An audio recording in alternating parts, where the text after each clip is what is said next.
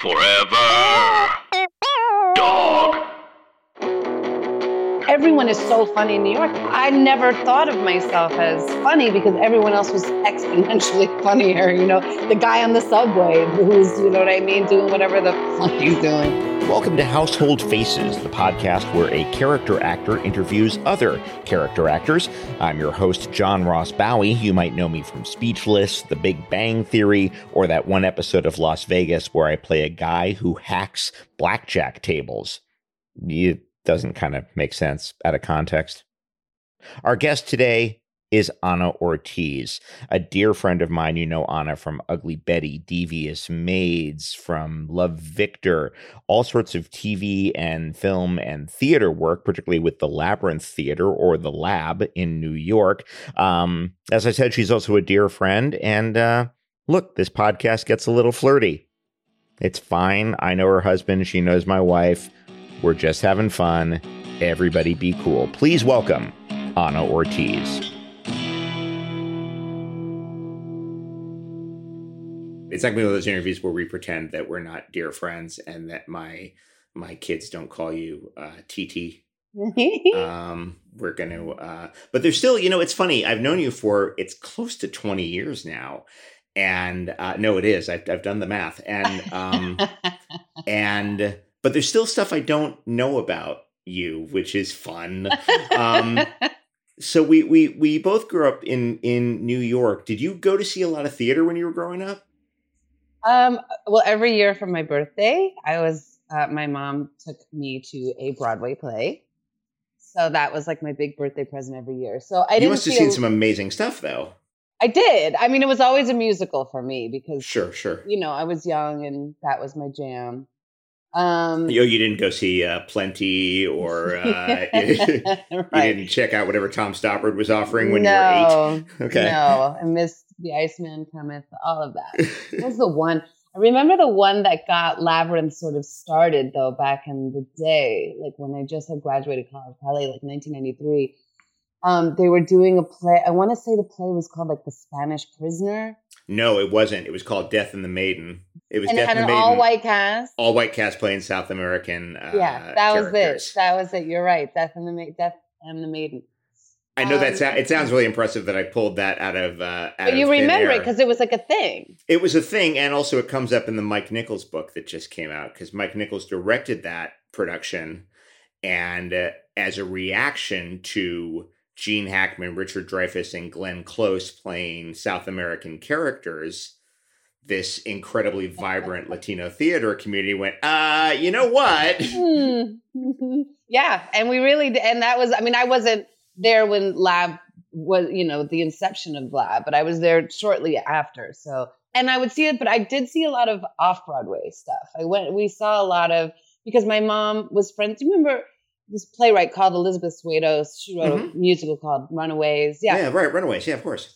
So my mother was good friends with Elizabeth Swados' girlfriend at the time, whose name was Judy, who was a piano player, but she was also worked in the mental health world, which is where my mother was. So anyway, so I would see a lot of that kind of, you know, those little musicals that were off Broadway. And stuff. Like what? Well, Runaways, I saw probably. I can't even tell you how many times I saw it. It was at the Public, wasn't it? It was at the Public. It was also, it went to a couple of different theaters, if I remember. I wish I had such a good memory as you to remember what other shows I saw. I remember seeing something wasn't it called The Mama? Was it called The Mama? La Mama.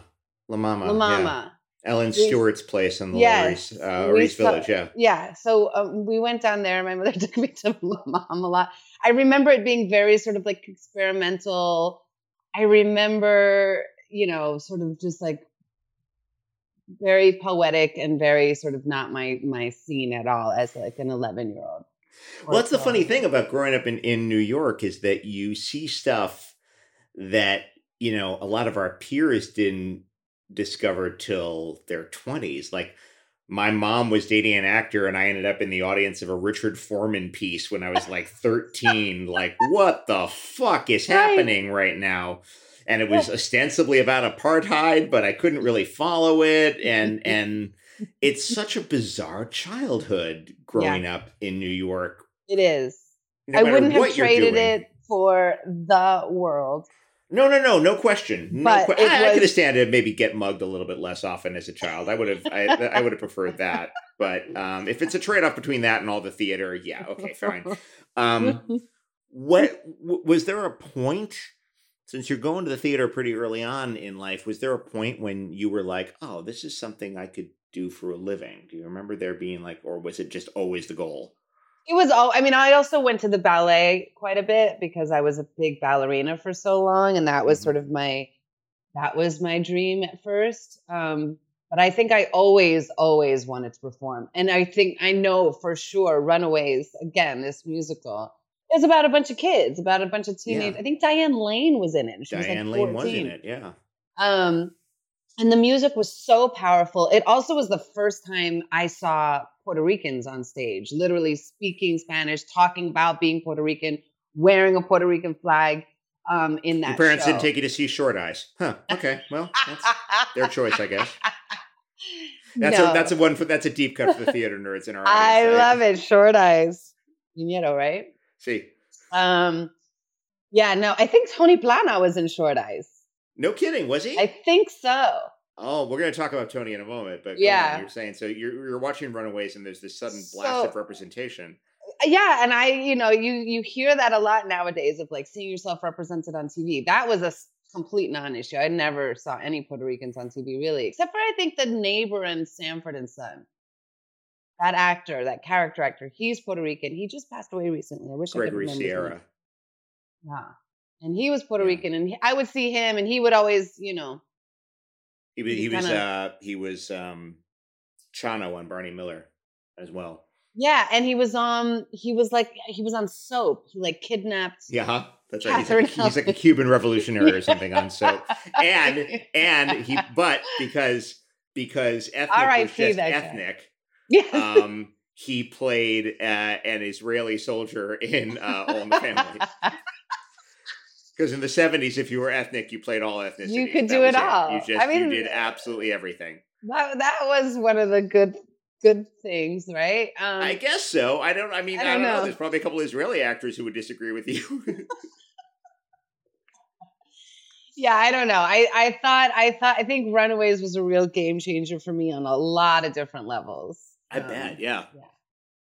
For sure. So you went to LaGuardia High School, which is this performing arts public school in New York City. It's literally right behind Lincoln Center. You have to audition in the 8th grade to get into this school. That's crazy. Yeah. I knew so many people who didn't get in, and a couple who did. More who didn't, though. You don't remember what you auditioned with, do you? I think I remember that year every single person was auditioning. Oh God, you know how cheesy I am? You want to know how fucking bad my 8th grade brain was? You know what? Let's let it be said that your 8th grade brain is 13 years old, and we all make mistakes. I think I sang a song from the movie Fame. Yeah, you did.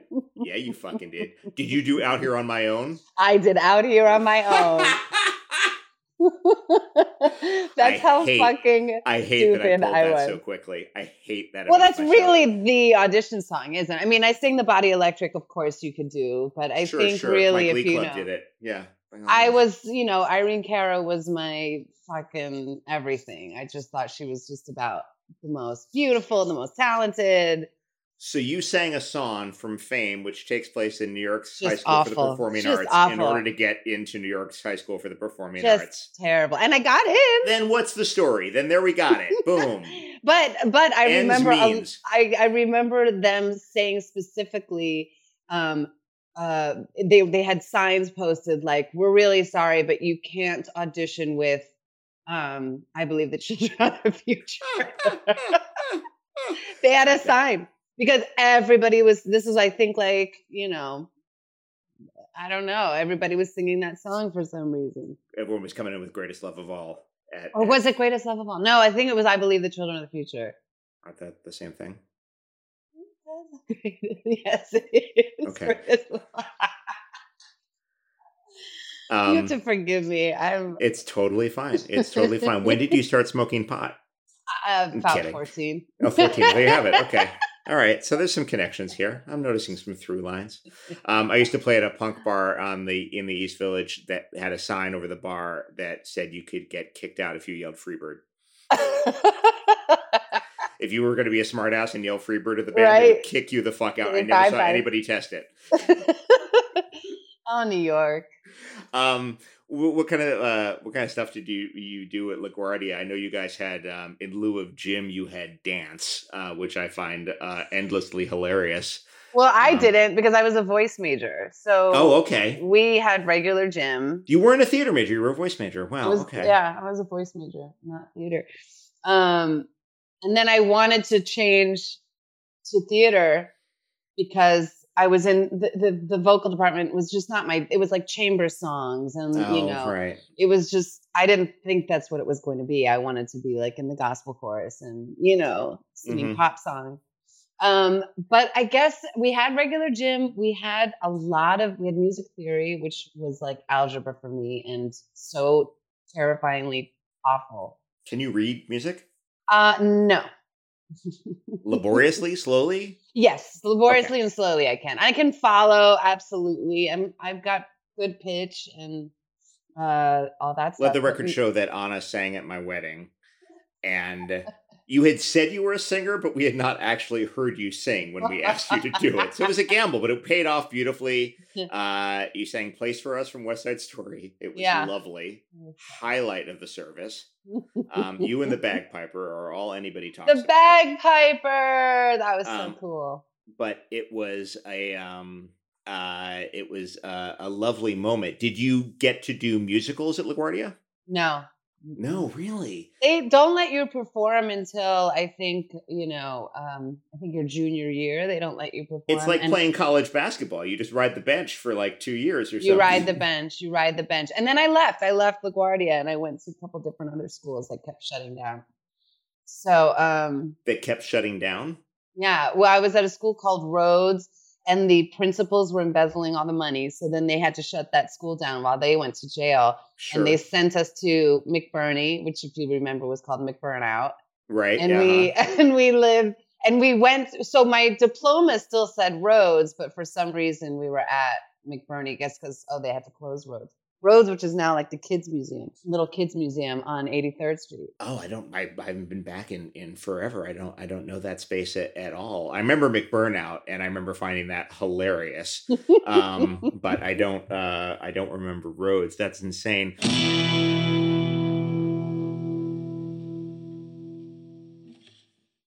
Hey everybody, Tim Heidecker here with huge news. Office Hours Live recorded another episode live. It was one of our great ones with the great Rory Scovel, who's got a new special out on MAX. Oh, yeah. And the Trinity's here, DJ Doug Pound. Yes, hello. And Victor Berger IV. Hi. Can't wait for the 5th. We enjoy the heck out of doing the show, and so will you if you find us on the podcast app of your choice now.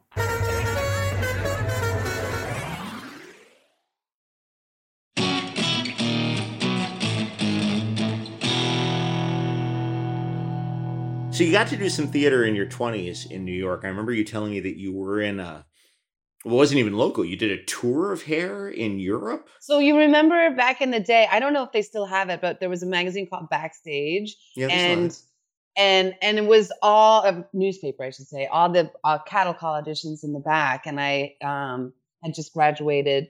It's all cattle call auditions and also ads for plastic surgeons, which less said the better. But it's the first time I started buying Backstage on the regular, I was struck by how ugly that newspaper thought it was. Yes. I mean, really. And I mean, I don't know. Did you go on those cattle calls? I went on so many of them. I went, because I'm not a musical theater person, so I was a little less compelled to. I must have gone on. Actually, yeah, technically my first it was a suggestion of a friend, but my first audition was for an improv group, for a non-paying improv group. Oh my gosh. There was an ad in Backstage for that. Yeah. But I think my musical theater friends relied on that a lot more because because the cattle calls needed huge ensembles. Yeah. And I think, from at least back in the day, I don't know that it's true anymore, but I think, you could conceivably get cast from the cattle calls. Like I did. I got this European tour of Hair, the musical Hair. And for that, I sang I sang Amazing Grace. And really? Yeah. I don't have a really good song choice picker, I think, because a bunch of hippies like doing drugs. Like, why am I singing a song, amazing? Like, why am I singing a spiritual? One of the oldest American spirituals. It's a bold choice. But it worked, is the thing. You keep making these weird decisions. It does and work. you keep being rewarded for it. That's crazy. This is a right? fascinating trend in your career. So I remember and this, no cell phones, no anything. I remember getting a call back from the cattle calls. Super excited because I think I was probably number like 230 at first. 230. This is one of those enormous audition rooms in like the West 40s. Mm-hmm. Exactly. Yeah. Okay. Exactly. And what's his name? Who wrote it? I can't think of it now. Galt McDermott? Galt McDermott. He's the one that's still alive, right? He is not, but it's pretty recent that he passed. He was the composer. He was the composer. So then he was there. Wow. And he's a maniac. He was on tour with us. Oh he's bonkers banana. Nice, very sweet guy, but really like drugs did a number on him. And then and again, but super nice, very creative. So then I got the call back, and I remember like going to the call back, coming back home, and not wanting to leave the house because what if I missed the phone call? And I just wanted to, course. And did you have one of those janky answering services? No, I didn't yet. I think I'm sure I had, like, because I'm still at my mother's house. No shame. So I had, I just graduated college and came back to New York. And you went to college in Philly, right? Philly School of the Arts. Philly. Yeah. Philly University of the Arts. It was great. I had a wonderful time. Completely changed my life. I'm thinking now, about college for my kids and stuff, and I feel like it's so much less necessary now, unless you really know what you're doing. Like, I feel like I got lucky because I knew what I wanted to do, and I could focus that college experience honing that skill. And I got both my union cards, and I got to do theater, and I really, and I was studying Shakespeare and, all kind, like really, but just becoming a rounded artist, math class and movement and, speech, right? And learning how to do accents. Semester of clown. No, really, right? And every year was a different thing. Like the first year, they like broke us down. Second year was method acting. Third year was, whatever it was.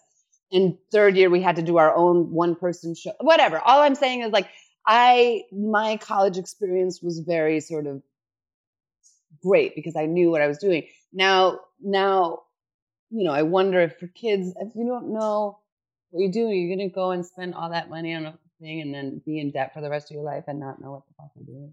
Yeah. I mean, I think if you've got drive and direction, then you should absolutely go focus on that. But I don't know that having drive and direction at 18 is that necessary. Granted, there's a generation ahead of us that would suggest that, when by 14, you knew 3 languages and a trade, and that's fine. Okay. You also died at 48, but that's not for me to say. What was but you mentioned something. We're going to get back to the Hair tour, but you said something about having to put together your own one-person show in college. Oh, yeah. What was that? What's this? That was so brutally hard, so difficult. But John Leguizamo had just come out with his first solo show, which I think was called Mambo Mouth. Yeah, that's right. And that made my head explode. It was so brilliant and so funny and so good and really spoke to me on it just really inspired me on so many levels. And so I did end up doing one or two of the monologues from Mambo Mouth. I think one. Because I ended up sort of just following his thing of like doing different characters. Right. So I did two monologues from his show, and then I took some Puerto Rican poets and turned these really beautiful, because it was contemporary poetry. It was like from the 70s and 80s from like Nuyorican Poets Cafe and stuff. So it's very kind of slam-like poetry. It wasn't like I was up there being like, I don't actually know any poetry, so My mistress's eyes are nothing like the sun. Thank you. Exactly. I had to go back to the early 1600s, but I get your point. You get my point. And so it was that, and then I also sang a song in Spanish called Verde Luz, which is about the island and sort of it not having its own, not being free and being sort of a colony, and it was great. It was really great. But I big shout out to John Leguizamo for sort of like, because I just didn't know what I was going to do, and it was so broad, the scope that they gave us. It's like you got 45 minutes on stage by yourself. There was no outline. There was no sort of like, it should be this or it should be that, So it was daunting, to say the least. But I mean, it sounds like an artistic boot camp to a certain extent, though. You got For sure. 45 minutes with you at a time when it's not like you have a ton of it's not like you did 2 years in country in Nam or something. You Yes, got exactly. You're young as hell. And also I wanted it to be, the one thing that university also really brought home for me was the fact that like, as being Puerto Rican is something that I really needed to bring more of myself, more of that part of myself to my art and to who I am as an actor. I think, one of my teachers, he was so brilliant, Johnny Hobbs Jr. He was very, like, you're up here, doing this. And, he's like, who are you? Who are you? You're a Puerto Rican woman. Like, what are you doing? And so I really wanted the solo show to sort of represent that. But I didn't have there wasn't a lot of Latin representation in theater, on screen, books. Like, it wasn't a thing I could sort of adapt into, like, there was at one point where I was like, I'll do a one-person show on Lolita Lebron, who was the Puerto Rican revolutionary who shot up Congress in the 50s, But then I was like, I'm going to it's research. Is that acting? Am I acting? Is it drawing? I just was like, I'm not a writer. I don't know how to. It just, the whole thing became a nightmare. And then luckily, Leguizamo came through, and I was like, that's what you do. Amazing. That's how you do it. I want to talk for a moment about the hair tour, but I have a lot of questions about. I don't want to, you're not going to speak for all Latinas on this podcast, but there's trends I've noticed. Let's talk about the hair tour for a moment. How long were you out on the road? Oh my gosh, like 6-7 months. Wow. We went to all over Germany and the Netherlands. Performing obviously in English.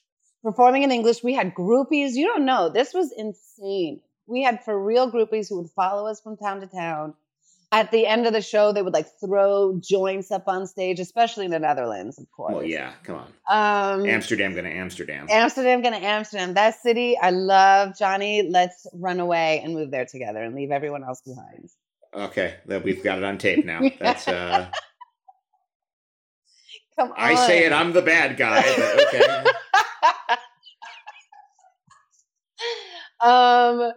You know how much I love and adore you. And Amsterdam. It's a fun city. It's a fun city. It's a great city. It's a good time, man. Amsterdam. So we toured around, and it was a really cool learning experience. It was really fun. It's one of my favorite shows of all time. You just go and it's the best. That I sang Frank so Mills, bro. I sang Frank Mills, one of the best I know songs you sang Frank Mills. in the show. I love Frank Mills. You did a revival in the early aughts that I got to see you in Frogtown. And in Frogtown, at what is that place called? The Riverside? What was that space? Knightsbridge. Knightsbridge. Knightsbridge Theater, and you played that role and sang Frank Mills, which is this beautiful love song that doesn't rhyme. I love that song so much. Give me a couple bars. It's fair use. Go ahead. Okay. I met a boy called Frank Mills on September 12th, right here in front of the Waverly. But unfortunately, I lost his address. Okay, that's enough. Don't anymore. I gotta. Oh, man. I love that flippin' song. That song is such a gorgeous. You've probably heard the Lemonheads version of it. No. Oh, there's a beautiful cover that Evan Dando does where he doesn't change the gender at all. He isn't one of those singers who goes, well, if I'm going to sing it, I'm going to have to flip the genders. No, it's just a guy who's fallen in love with Frank Mills. Love it. Everybody loves Frank Mills. It's such a beautiful song. So you brought up you brought up the teacher who was trying to get you to kind of own your ethnicity. Mm-hmm. Having watched both the business writ large and your individual career for these past 2 decades, there's this fascinating shift where I've seen you go from the designated Latina in a cast to one of several Latinas, all of whom have different personalities and goals and ideas about the world. Mm-hmm. And it's been remarkable to watch that shift. I met you on a legal sitcom called AUSA that aired for 8 weeks in early 2003. You were the third ethnic cast member we had. We had shot one pilot with an actor. Right. Single camera, right? We shot a single camera pilot with an actor who was very, very cool, and they replaced him. And we shot a multicam pilot, and they put a different actor of color in that role, a woman this time, also very pleasant. She got let go, and then you joined us in the second episode of our 8-episode run. And it was my crash course in the business. This was my first gig, and I was just very struck by so we can just switch out ethnic people? Is that what's happening here? And I didn't even know any of that until y'all told me that. Fucking thank God, by the way. Thank God you didn't know that. I auditioned in New York for that, by the way. I was home. Yeah, but you had lived in LA. I had been in LA, but then I came home because the lab was doing a whole bunch of really cool things. And I wanted to be back home. And, I didn't know you. And LA is a really, really lonely, difficult place when you don't have your people. And I didn't have you. I met you then at AUSA, and that sort of changed the entire course. We met at the photo shoot. We didn't even meet at a table read or anything. We met at the photo shoot. We're like, this is Anna. She's the new, and her character is named Anna because imagination abounds in television. Was my name Anna on that? It was Anna Rivera. Oh, which, by the way, is my family's name. I know that. I'm the only Ortiz except my dad and my sister and my brother. Rivera is my father's mother, my grandmother. Your father's mother, your grandmother, right? Wait, is that the abuela who told you should call somebody in particular? Oh, yes. She told me when I started coming out to try to act in LA that, ay, peruana, you should call Jennifer Lopez because she is so famous. I love and that she story. used to live right down the street from your uncle, from your Tío Quique in Tío Varo. And I'm telling you, you need to call her. And then she would also call me whenever Walter Mercado said her that Aquario was having a really good month. She would, listen, Walter said this is your month, so you should go audition and you need to call Jennifer Lopez. I was like, yeah, okay, Grandma, I'm going to call Jennifer. I'm going to call her up. Be like, what's up? Jenny, you home? Are you home? It's Anna. Pick up. Pick up. Oh, my God. Yeah. Oh, I love your abuela so much. May she rest. So much. You had actually... I think they had asked you what your last name should be, and you pulled Rivera out of a hat, and they were like, "Boom, done." I love it. Print us a call sheet. So ridiculous. But so so on that show, you You are our, in a show that, not for nothing, took place in New York City. You were our lone Puerto Rican. No further comment. And I had a great time on that show. I'm not knocking anybody. I enjoyed myself. So made incredible friends on that show. I'm still in touch with you. And, well, you're my absolute favorite, but I keep in touch with Rich Appel, who was our showrunner. But then your next big gig after that was Ugly Betty. That had to have been a seismic shift. I mean, it was definitely a seismic shift in terms of your career, but in terms of the type of work you were doing. Ugly Betty, man, that changed everything. And you're right, in terms of the work, exactly, because it was America's goal. You know, she was like, I'm ready for the day when you're speaking about America Ferrera. Oh, I'm sorry, yeah. Just to clarify real quick, because I got lost for a moment. I'm like, what is America's goal? I'd love to hear this. America. She basically, she was like, I'm ready for the day to come when it's not about a Latin family. It's just a family and we happen to be Latin. And so she, you know, God, my Lord, you know how young she was when she started that? I think 24. But she really, or younger, no, maybe younger. Anyway. But that changed everything. Also working with Tony, you know, working with America, Vanessa, Judith, like such pros and such like a cool family vibe from jump. Also, what was so cool about that show was that, you know, it completely flipped the dynamic. So like Michael Urie is now the token white guy. Ta-da! Yes. And for all you actors out there, just FYI, Michael Urie was only supposed to be. They were going to change out the assistant every week, every episode. There was going to be a new assistant. The joke was like that Murphy Brown thing, where like Wilhelmina couldn't keep an assistant because she was so cruel. Mm-hmm. And Michael showed up that week. You know, or 10 days that we're shooting the pilot. And was so flippin' brilliant and so funny and so kind and so good to work with. And he and Vanessa got along so well that it changed everything. And that whole running gag just went out. That whole running gag went out. We have this great actor who we can use to do so many things. And he had a great run on that show. Oh my God. He is so flippin' amazing. Everybody on that show, really. So it just goes to show you guys, you never know. Go in there guns blazing all the time. Absolutely. Absolutely. So the family was Mexican? Mexican. Isn't that hilarious? I didn't know that we were Mexican. And I don't know what because Tony's Cuban. America's South American. Where's Honduran. Honduran, right? You're Puerto Rican and Irish, and then at some point they announced that you guys were all actually Mexican. Surprise. And little Marky's Italian with a little soupçon of the Rican in him from his father's side.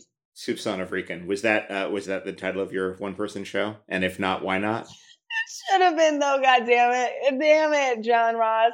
I knew I met you too late in my life. Monday morning quarterbacking. Yeah. Wait, what did you ask me? That was so fucking funny. No, it's just interesting. Like, at what point did you discover the family was Mexican? Well, I didn't, but I went into the audition, you know, and I was so New York, Puerto Rican, like, forget it. That was like how I saw Hilda. And I got the gig, and it never even occurred to me that we would be Mexican until that first day. And La Nena, America's wearing that poncho that says Guadalajara. Right. Oh my God, that's right. And I was like, I'm literally the most Puerto Rican Mexican that I don't know how do we explain it? And then I was thinking, well, you know, maybe they're Mexican, but they grew up all around Puerto Ricans and Dominicans, right? Right? Because it was Rico Park, wasn't it? Didn't it take place in Deep Queens somewhere? Yeah. Yeah. Or like the house. Which nowadays, there's so many more Mexicanos in New York. So many more. But back in the day when we were growing up, it was not. It was really all Caribeños, right? I mean, it was all like Dominicans, Puerto Ricans, a splash of Cubans, but not really. Not many. Not many. Really. It was Dominican, Puerto Rican, especially the outer boroughs, especially Queens. Queens apparently, I say this as a native, has... The statistic is something like more languages spoken in the smallest amount of space. Yes. Yeah, I love it. Is that right? Yeah. Queens is magical. It's my first and last home in New York. The first 4 years and my last 3 years were in Queens, and it's a magical place, and my friends are getting priced out of it now. Anyway, Isn't that insane? it's bonkers. Like Ridgewood, Maspeth, like not even on the subway line, like No. subway and a bus, and they're getting priced out. A bus. I can't. I really can't. No. Were you surprised by how well? Well, first of all, Ugly Betty was based on a existing telenovela franchise. Yeah, which was like the biggest show in Latin America. Yeah, huge Ever. show, Betty La Fea. And but were you surprised at how well the English language version did? I don't think I was, because you know, Johnny, when you're doing something every once in a while, like it's a project that you feel like, holy moly, this is really exceptional and special and challenging and cool and hilarious. And I can't believe I'm working with these. Like, it just felt so magical. I mean, down to the costumer, down to Pat Field doing our costumes, for God's sake. I'm glad you shouted out your costumer. Your wardrobe on that show was pretty exemplary. Pardon me. Can I say a really bad word on this show? Yeah, by all means. So Pat is a New York icon. I mean, Yeah. she is New York. And you remember going like down to her store in like 8th grade. I mean, maybe you didn't because you were a boy, but like we went down to her store and she had all the cool stuff and loved her. She's there in front of my face, fitting me, putting a costume on me, and she's looking and she smokes cigarettes. She's like 70 and she has magenta hair. And she's smoking inside, by the way, in the costume room. She don't give a fuck. And she's like, I don't know, this outfit, and she stands back. This outfit, it needs to be more cunty. And I was like, yes, it needs to be more cunty. Like that is, I couldn't have picked a better fucking description for what I needed to be, you know, putting out at that moment. Well, given that we're not a visual medium here, how do you increase the cuntification of a wardrobe in this case? Well, see, that's the thing. I don't know, but Pat did it. Yeah. She, but like, what was the end result? Was the end result like the animal prints? Oh no, I always wore an animal print. No, this was like a really bizarre outfit. I think it was like head to toe yellow. It was literally like it was so bananas, and she wanted to put a fucking turban on me. And I was like, I love you, Pat, and I will try it on, but I'm not wearing a turban. And I was like, I know. And I was like, that's not cunty. That's not cunty. That's what I said. I was like, it's just a little too old lady. It's a little too Sunset Boulevard. So I don't know. We figured out it was just this crazy yellow banana outfit with these insane heels, and then like a waist. But I don't even know what it was, but it was, it was cunty. Well, great. It comes up on the show so much how important it is to just kind of stand back and let the costumes do some of the heavy lifting sometimes. 100. I don't know. A lot on the show. Oh man, for me, it's a pair of shoes. I can do it, or nails can do it a lot of time, for me, or, lifting my tits up to my fucking chin like I did for Hilda.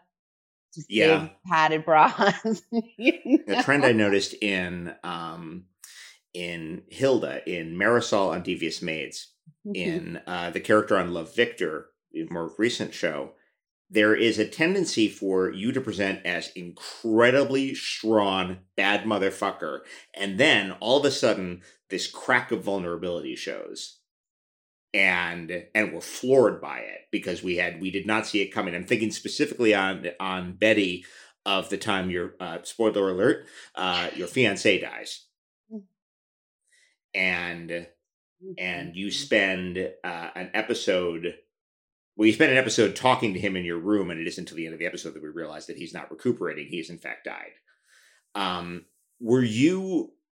Did they kind of spring that on you? Did they say, listen, we've got something coming that's going to really kind of push you to some new places? Well, first of all, I want to say that's the nicest compliment I've ever gotten. And I really, really appreciate what you said. That's really sweet. I've never thought about it. And then I like that, I've never sort of put it into context like that. But that was was really nice. You're so sweet. You're Well, my best friend. I'm a fan, and I'm a friend and a fan. But it is striking. It is this because let me back up. Let me reframe the question a little bit. What is it about you that I think everyone is like, oh, she is our strong woman. She is our rock. What is it about? I present myself that way. I think I really do. I think,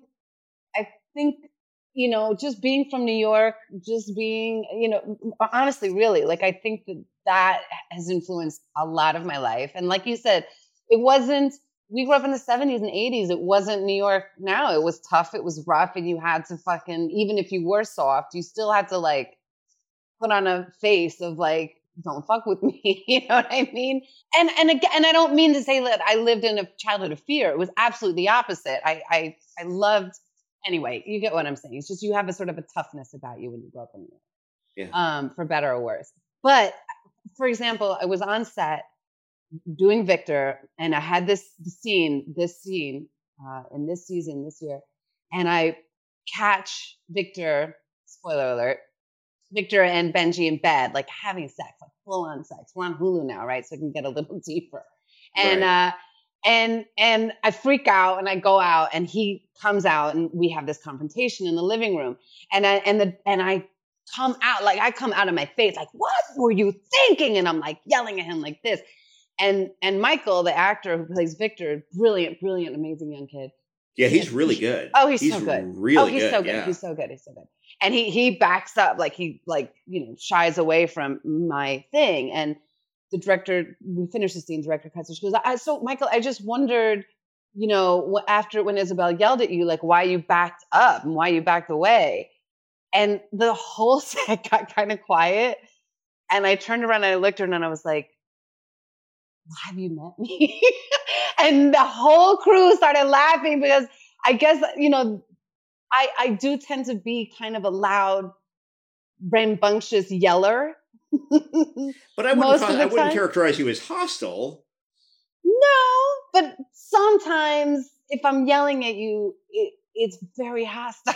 Not you particularly. I've never had a cause to yell at you.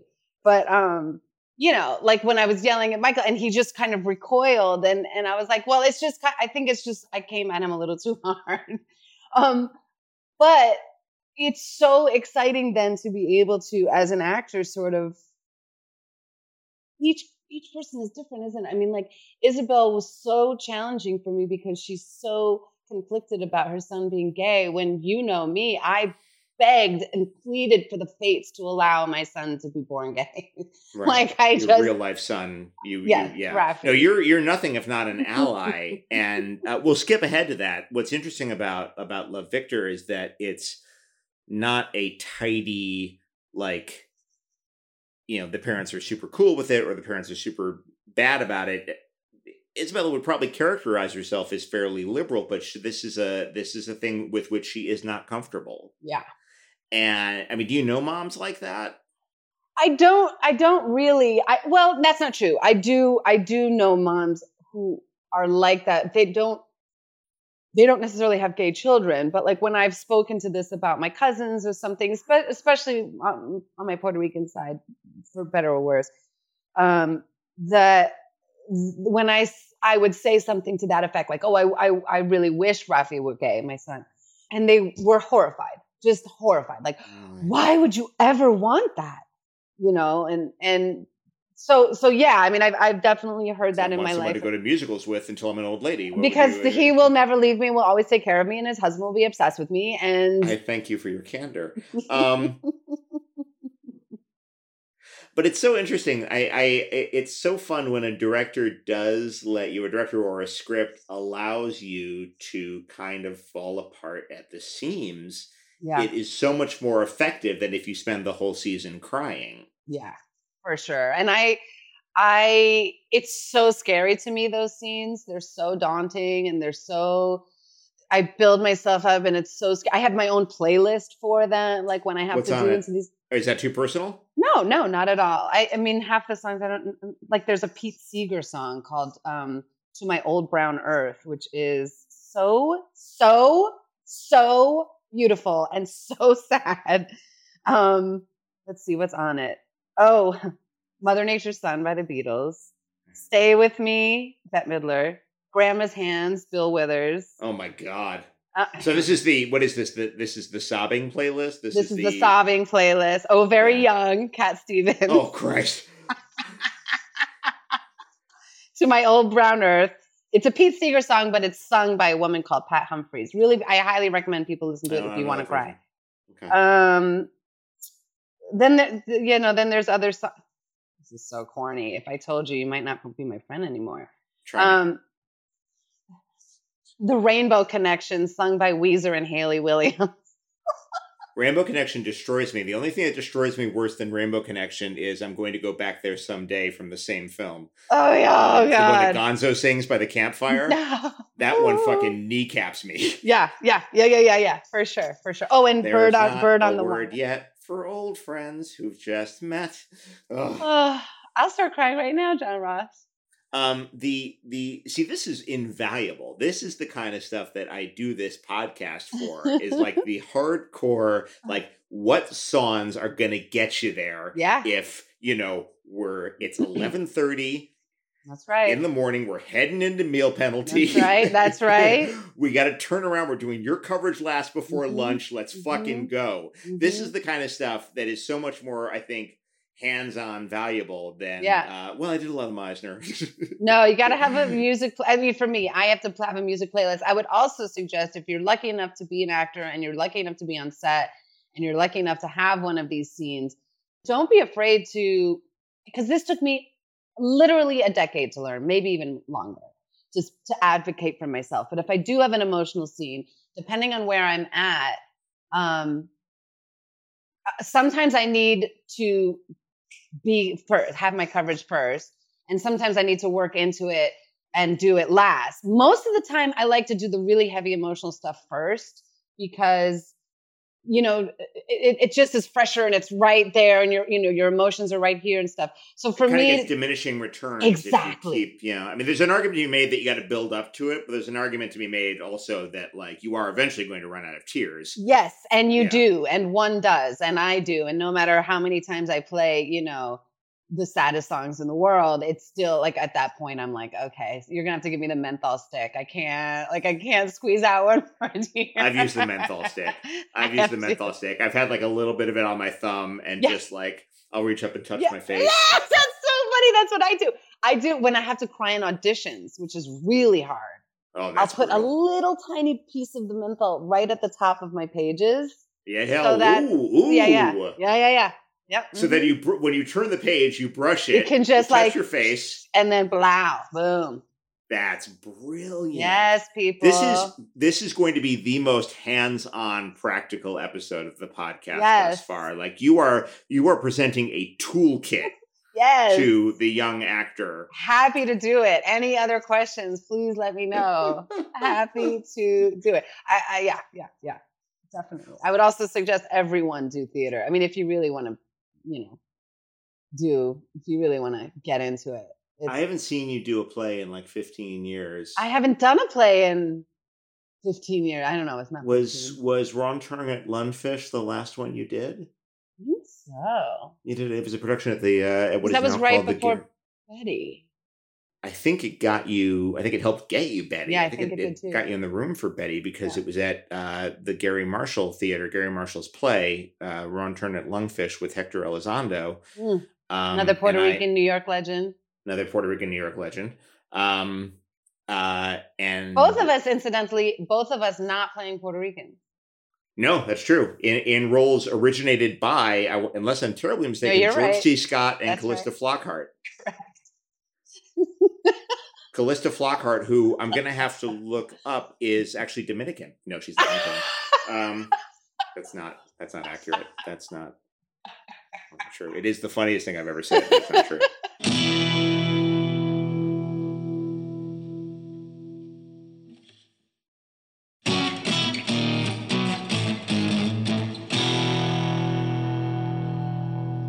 So we've cited Leguizamo.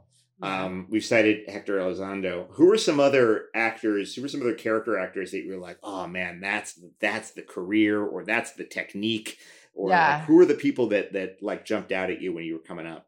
Oh my God. That's a good question. I'm trying to think who was around at that point. What was I even watching?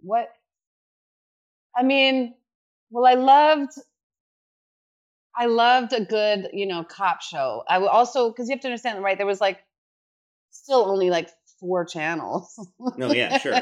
when I was coming we're up. months apart. We're months apart. Exactly. Yeah, I understand. So that, it was always we- it was like Hill Street Blues. It was, it was that kind of a thing. I was obsessed with. She was on a soap opera, and then she went on to Hill Street Blues. She was gorgeous brunette. I can't remember what her name was. Veronica Hamill? No, but Veronica Hamill was amazing. Oh, wait, maybe I'm thinking of NYPD Blue. Sorry. Anyway, this is so boring. But I wish I could think of like, always, here's the thing, Johnny, if I'm being honest. Always, always, always, always Julie Andrews till the day I die. Julie Andrews. Julie Andrews. Julie Andrews. Julie Andrews. We are pushing the definition of character actor, but I am here for it.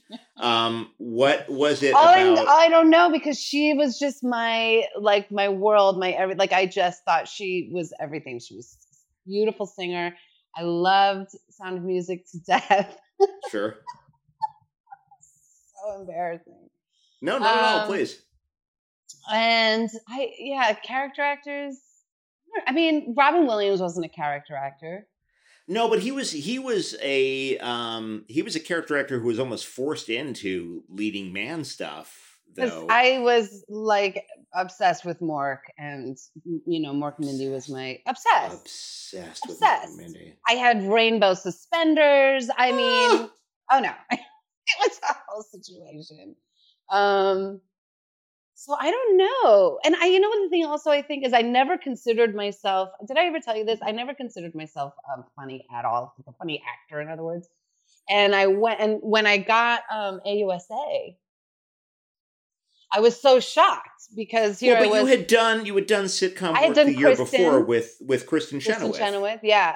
But I was just sort of, I thought that was kind of like, they needed like a Latin, I just thought, okay, and I thought, I went to meet with Fox, the casting director of Fox, really nice woman, but it was super nerve-wracking, and she was like, so what do you see yourself doing?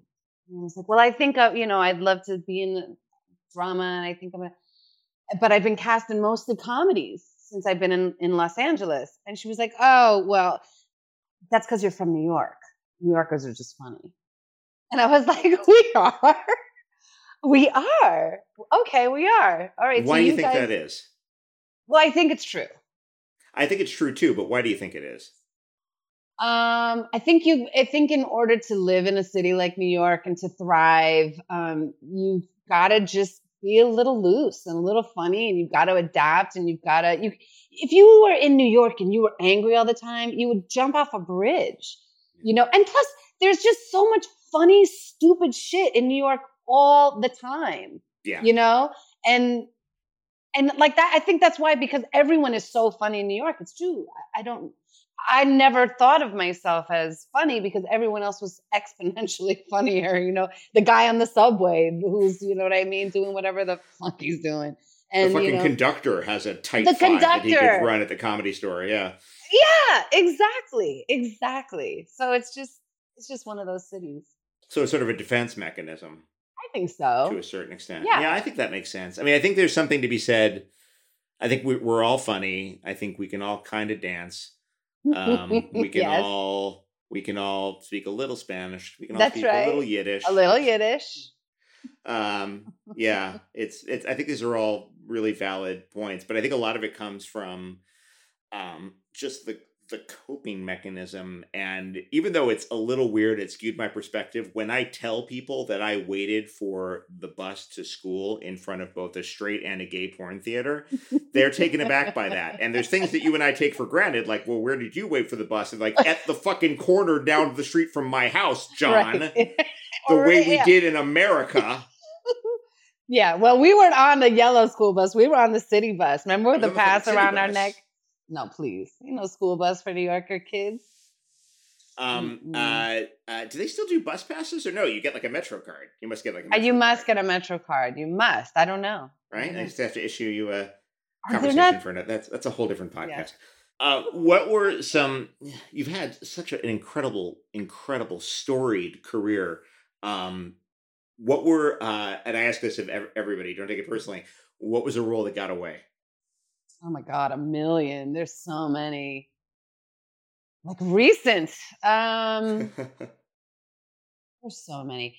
I will say, and the thing is that it went to one of my dearest friends who is a titan and a goddess and one of the best actresses I know.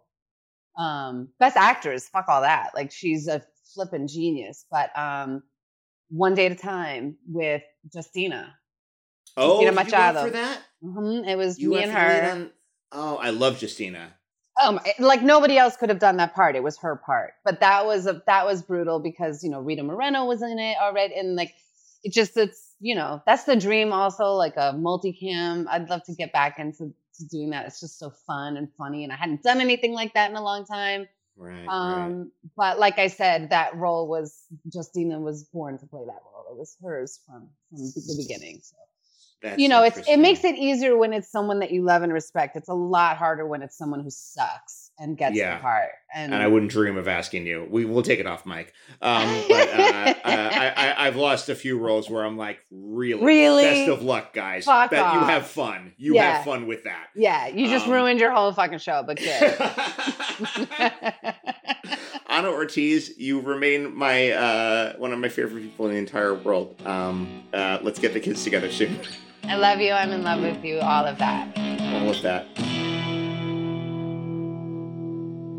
And that is an episode wrap on Ana Ortiz. You can follow Ana on Twitter or Instagram at @TheRealAnaOrtiz, and you should. Thanks, Ana, and thank you. Forever Dog. Household Faces is a Forever Dog production. Executive produced by John Ross Bowie, Brett Boehm, Joe Cilio, and Alex Ramsey. Produced by Ben Blacker.